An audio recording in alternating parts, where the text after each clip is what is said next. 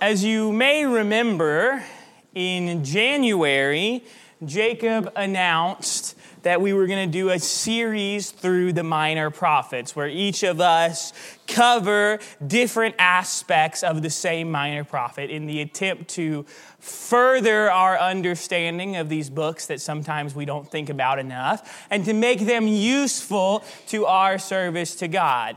And that was January, and here we are in August, and this is our second one. We got a little distracted with other things, but here we are, and we're going to cover the book of Jonah today, if you want to turn there.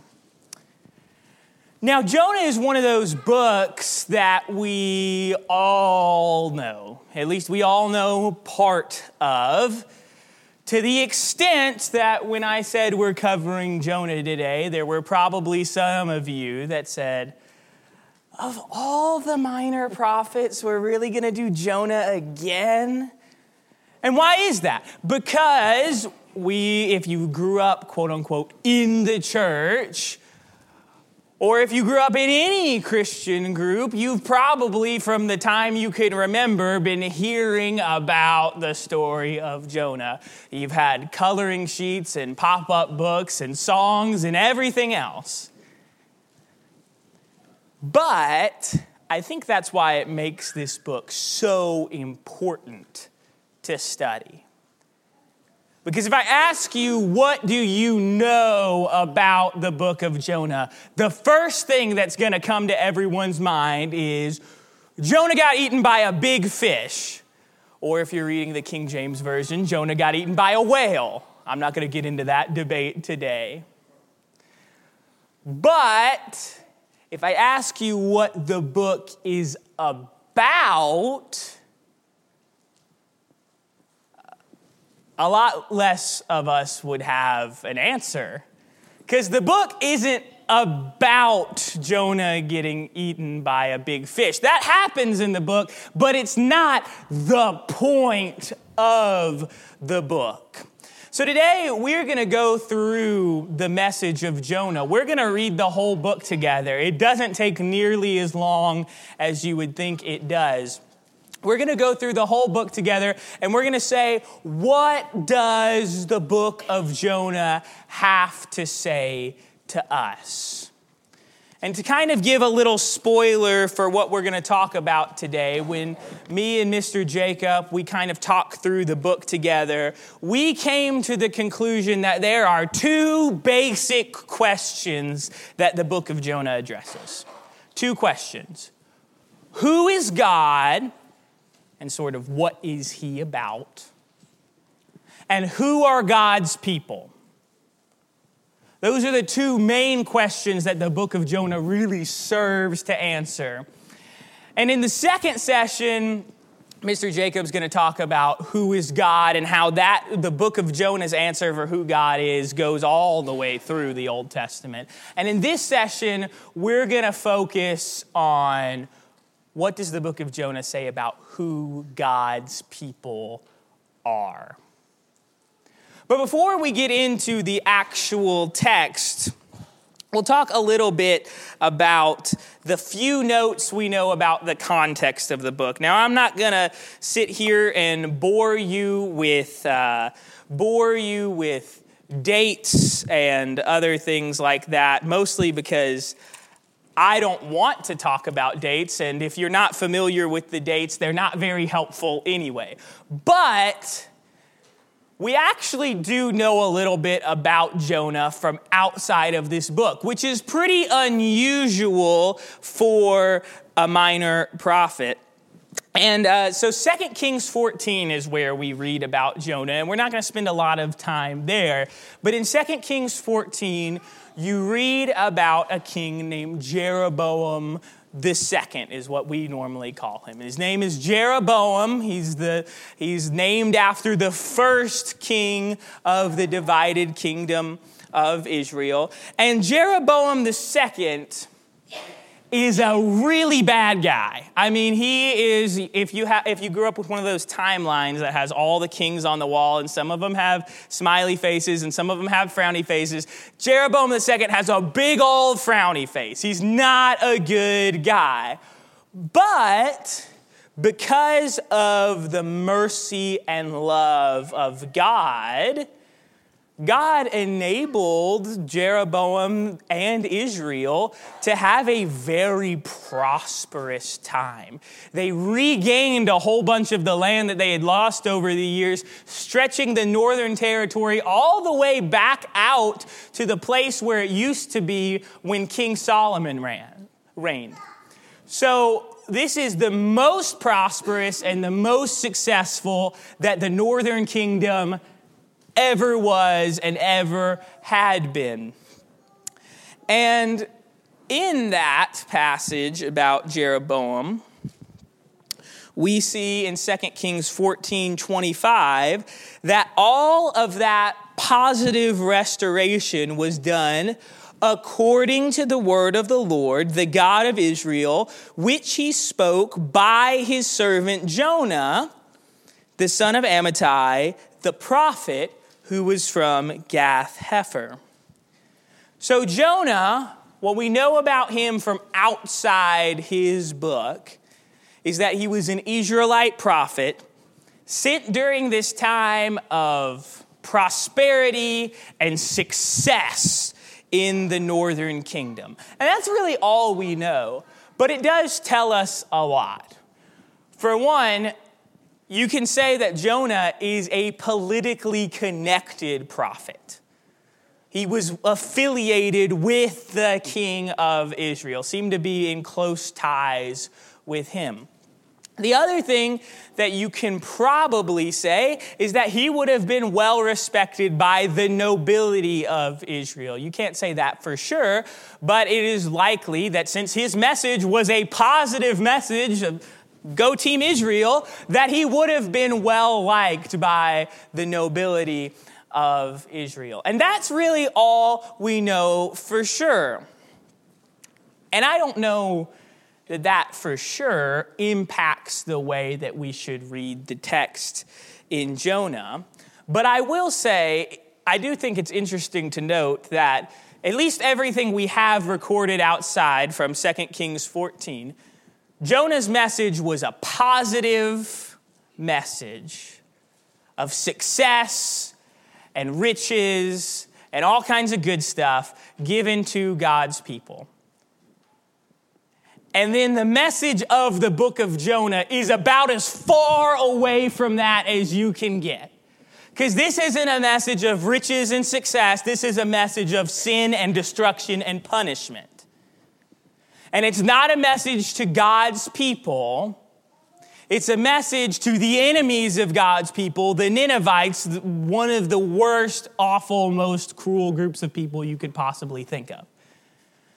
So if you think on the sort of prophetic scale, the message that Jonah gives in 2 Kings 14 and the message that Jonah is to give in the book of Jonah are about as far away from each other as you can possibly get. It's very different than his day job. Okay, so we're going to read the book of Jonah together. And like I said, we are going to read the whole thing. It doesn't take very long if I don't interrupt it too much. I'll try to take my own advice and talk a little bit less today. But as we read through this book, I want you to be thinking about those two questions that we talked about earlier. What does the book of Jonah have to say about who God is? What God values? What his character is? What does the book of Jonah have to say about that? And the other question is, what does the book of Jonah have to say about who God's people are? So if you want to start with me, we're going to start all the way at the beginning. Jonah chapter 1, verse 1. Now the word of the Lord came to Jonah, the son of Amittai, saying, "Arise, go to Nineveh, that great city, and call out against it, for their evil has come up before me. But Jonah rose to flee to Tarshish from the presence of the Lord. He went down to Joppa and found a ship going to Tarshish. So he paid the fare and went down to it to go with them to Tarshish, away from the presence of the Lord. But the Lord hurled a great wind upon the sea, and there was a mighty tempest on the sea, so that the ship threatened to break up. Then the mariners were afraid, and each called out to his own God, and they hurled the cargo that was in the ship into the sea to lighten it for them. But Jonah had gone down into the inner part of the ship and had laid down and was fast asleep. So the captain came to him and said, "What do you mean, you sleeper? Arise and call out to your God. Perhaps the God will give a thought to us so that we may not perish." And they said to one another, "Come, let us cast lots that we may know on whose account this evil has come upon us." So they cast lots, and the lot fell on Jonah. And then they said to him, "Tell us on whose account this evil has come upon us. What is your occupation? Where do you come from? What is your country? And of what people are you?" And he said to them, "I am a Hebrew, and I fear the Lord, the God of heaven, who made the sea and the dry land." And then the men were exceedingly afraid and said to him, "What is this that you have done?" For the men knew that he was fleeing from the presence of the Lord, because he had told them. And then they said to him, "What shall we do to you that the sea may quiet down for us?" For the sea grew more and more tempestuous. And he said to them, "Pick me up and hurl me into the sea. Then the sea will quiet down for you. For I know it is because of me that this great tempest has come upon you." Nevertheless, the men rowed hard to get back to dry land, but they could not, for the sea grew more and more tempestuous against them. Therefore, they called out to the Lord, "O Lord, let us not perish for this man's life, and lay not on us innocent blood, for you, O Lord, have done as it pleased you." So they picked up Jonah and hurled him into the sea, and the sea ceased from its raging. And then the men feared the Lord exceedingly, and they offered a sacrifice to the Lord and made vows. And the Lord appointed a great fish to swallow up Jonah, and Jonah was in the belly of the fish 3 days and 3 nights. And then Jonah prayed to the Lord his God from the belly of the fish, saying, "I called out to the Lord out of my distress, and he answered me. Out of the belly of Sheol I cried, and you heard my voice. For you cast me into the deep, into the heart of the seas, and the floods surrounded me. All your waves and your billows passed over me. And then I said, I am driven away from your sight. Yet I shall again look upon your holy temple. The waters closed in over me to take my life. The deep surrounded me. Weeds were wrapped about my head at the roots of the mountains. I went down to the land whose bars closed upon me forever. Yet you brought up my life from the pit, O Lord my God. When my life was fainting away, I remembered the Lord, and my prayer came to you into your holy temple. Those who pay regard to vain idols forsake their hope of steadfast love. But I, with the voice of thanksgiving, will sacrifice to you what I have vowed I will pay. For salvation belongs to the Lord. And the Lord spoke to the fish, and it vomited Jonah out upon the dry land. Then the word of the Lord came to Jonah a second time, saying, Arise, go to Nineveh, that great city, and call out against it the message that I will tell you. So Jonah arose and went to Nineveh according to the word of the Lord. Now Nineveh was an exceedingly great city, 3 days' journey in breadth. And Jonah began to go into the city, going about a day's journey, and he called out, Yet 40 days, and Nineveh shall be overthrown. And the people of Nineveh believed God. They called for a fast and put on sackcloth from the greatest of them to the least of them. And the word reached the king of Nineveh, and he rose from his throne, removed his robe, covered himself with sackcloth, and sat in ashes. And he issued a proclamation and published through Nineveh, by the decree of the king and his nobles, let neither man nor beast, herd nor flock taste anything. Let them not feed or drink water, but let man and beast be covered with sackcloth, and let them call out mightily to God, and let everyone turn from his evil way and from the violence that is in his hands. For who knows, God may turn and relent and turn from his fierce anger so that we may not perish. And when God saw what they did and how they turned from their evil way, God relented of the disaster that he had said he would do to them, and he did not do it. But it displeased Jonah exceedingly, and he was angry, and he prayed to the Lord and said, "Oh Lord, is this not what I said when I was yet in my country? That is why I made haste to flee to Tarshish, for I knew that you are a gracious God and merciful, slow to anger and abounding in steadfast love and relenting from disaster. Therefore now, O Lord, please take my life from me, for it is better for me to die than to live." And the Lord said, "Do you do well to be angry?" And Jonah went out of the city and sat to the east of the city and made a booth for himself there. He sat under it in the shade till he should see what would become of the city. Now the Lord God appointed a plant and made it come up over Jonah, that it might be a shade over his head to save him from his discomfort. So Jonah was exceedingly glad because of the plant. But when dawn came up the next day, God appointed a worm that attacked the plant so that it withered. And when the sun rose, God appointed a scorching east wind, and the sun beat down on the head of Jonah so that he was faint. And he asked that he might die, and said, "It is better for me to die than to live."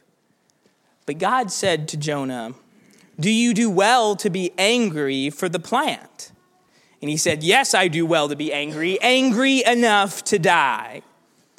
And the Lord said, "You pity the plant for which you did not labor, nor did you make it grow, which came into being in a night and perished in a night. And should I not pity Nineveh, that great city, in which there are more than 120,000 persons who do not know their right hand from their left hand, and also much cattle?" So that's the entire book. And it's got a lot in there. Jonah is a lot more complex of a book than I think we often give it credit for. But for the purpose of this lesson, we are going to focus on the question, who are God's people in the book of Jonah? And at the outset of the book, who would you expect to be God's people in this book? I think the natural choice would be Jonah. Jonah is an Israelite, a member of God's people, and Jonah is God's prophet. He has that personal sort of relationship with God. So that seems like an open and shut case. Jonah is God's people in this book. But he can't be, because he doesn't actually do any of what God says. From the very beginning of the book, we see God give Jonah a simple command: arise and go to Nineveh and preach what I tell you to.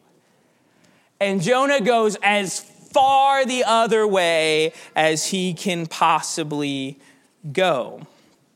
I don't know if it's because he's too scared to fulfill the word of God, because the Ninevites were known to be a cruel and awful and evil people, just about the apex of what it means to be wicked. I lean more towards Jonah was hateful. The Ninevites were the enemies of God's people, and after all, they stood to represent everything about human wickedness and pride. They were as far as enemies could get to God's people, the opposite of what God's people were supposed to be. I think Jonah couldn't stand the Ninevites and didn't think that they deserved the love and compassion of God. Whatever the reason, he tries to run away. And the storm comes, and sometimes I feel like I've been in classes before that have talked about how almost brave and heroic it was of Jonah to tell the sailors, "It's me, I'm the cause of this, throw me overboard." Which one, he didn't, they cast lots. But two, don't you think that so much of that part of the story could be avoided if Jonah would have, say, repented while he was on the boat? I don't think that Jonah is being heroic at all by saying, "Throw me into the sea." I think Jonah is saying, "I would rather die in the chaotic sea than have to do what God said I had to do." Jonah would rather just be done with it all than have to obey God. And so he gets thrown into the sea, and some point in the time that he's drowning, he does decide to repent. And so maybe we can say, okay, Jonah learned his lesson in the sea and the fish, and then after that, he was definitely God's people. And it looks like it for a second, because he goes to Nineveh like he's told to, and he preaches the word that God tells him to preach. But he still can't be God's people. Because remember, afterward, he is stomping mad. He said, "God, this is why I didn't want to go. I knew that you were too loving, too forgiving, too merciful, and you're going to let these evil, awful people off the hook. This is why I didn't want to do this from the beginning." Jonah's saying, "God, don't you realize these people deserve what's coming to them?" Jonah has put himself as judge and jury, and if he could, executioner. He said, these people deserve the punishment coming to them. And God says, "Do you do right to be angry?" And I find Jonah's response really interesting, because Jonah knows God's not going to destroy the city because he said so. But then what does Jonah do after this question from God? He goes off to a lookout point so he can watch the destruction of the city. And that's a tough, why does Jonah do that when just 5 seconds ago he knew that God wasn't going to destroy the city? And I think Jonah is so sure that he's right about what Nineveh deserves, that when he's angry at God and saying, "God, I told you I didn't want to do this because you were going to forgive them and they were going to get off the hook," and God says, "Are you right to be angry?" I think Jonah says, "Oh, God has something planned that I don't know about. Maybe God really is going to punish the Ninevites. Maybe I don't deserve to be angry because God's really going to take care of this." Because Jonah seems to change his mind, going from just a verse before saying, God's not going to destroy the city, he's too nice, he's too loving, he's too merciful, to staking out a lookout spot and waiting for the destruction of the city. But of course, that destruction never comes. And then he's angry enough again to die. And God says, "You're angry about a plant. You're angry because you're uncomfortable. You're angry because I won't destroy this entire group of people.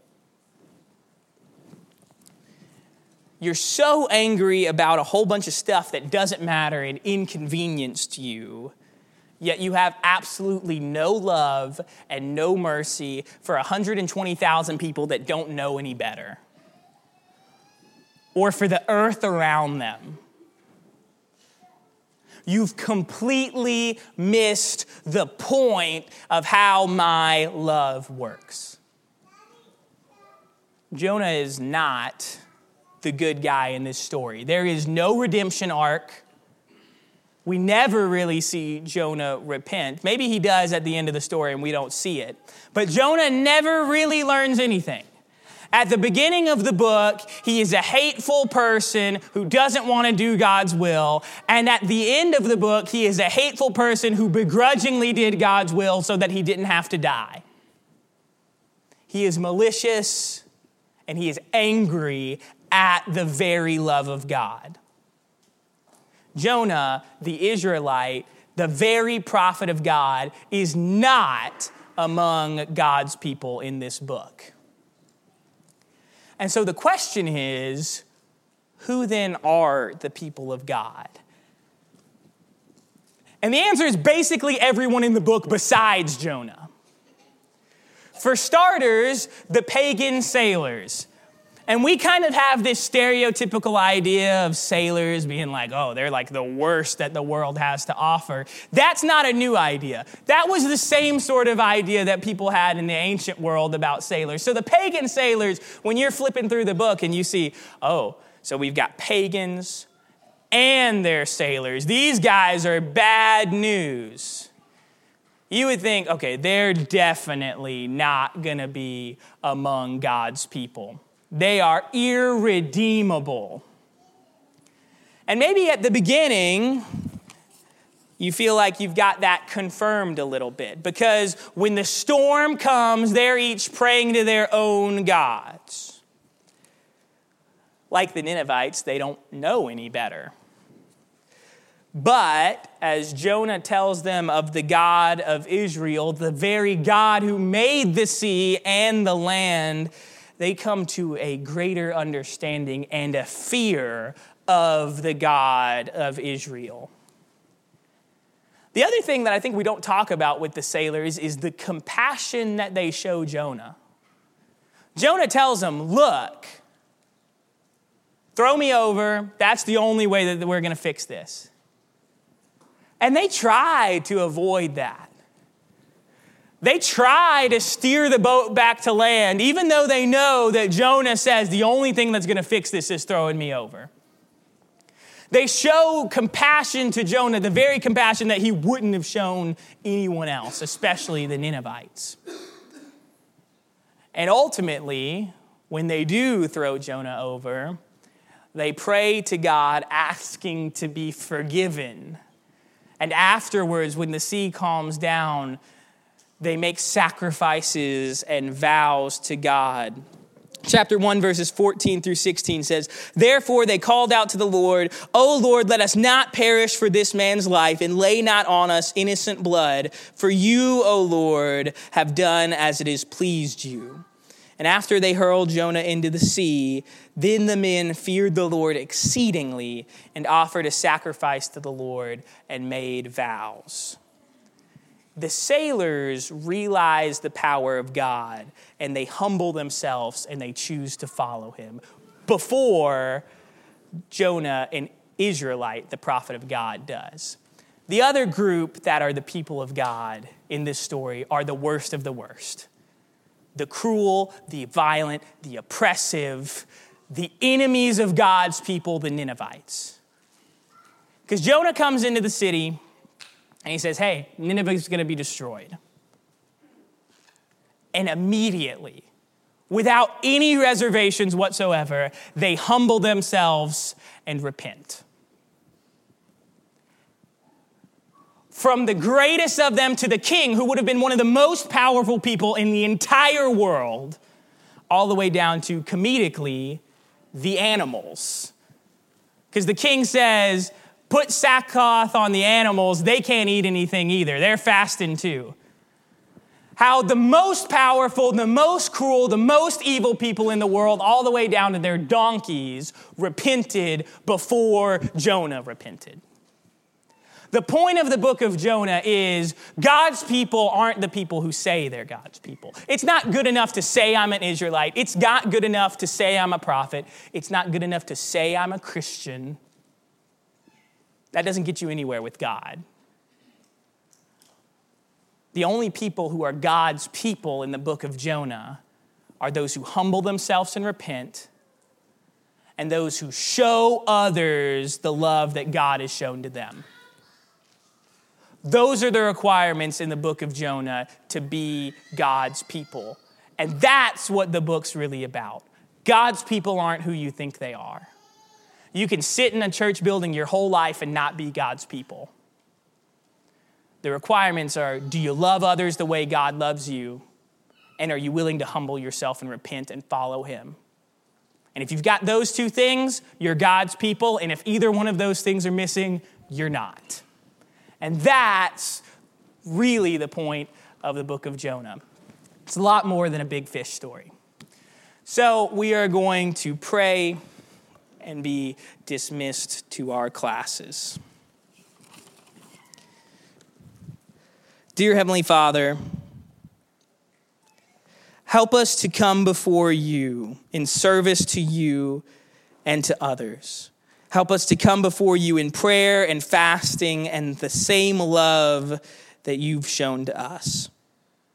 Thank you for your compassion and your steadfast love that you've shown not just to us, but to all mankind. And help us not to forsake that love, but to live in it by obeying all the commandments that you've set before us and showing others love the same way that you've shown it to us. Please help us not to view ourselves as more worthy of your love than the others around us, but to instead proclaim your love to all by the way we live and serve. Help us not to be your children in name only, but in all aspects of our life. We pray this through your Son, the perfect proof of your perfect love. Amen.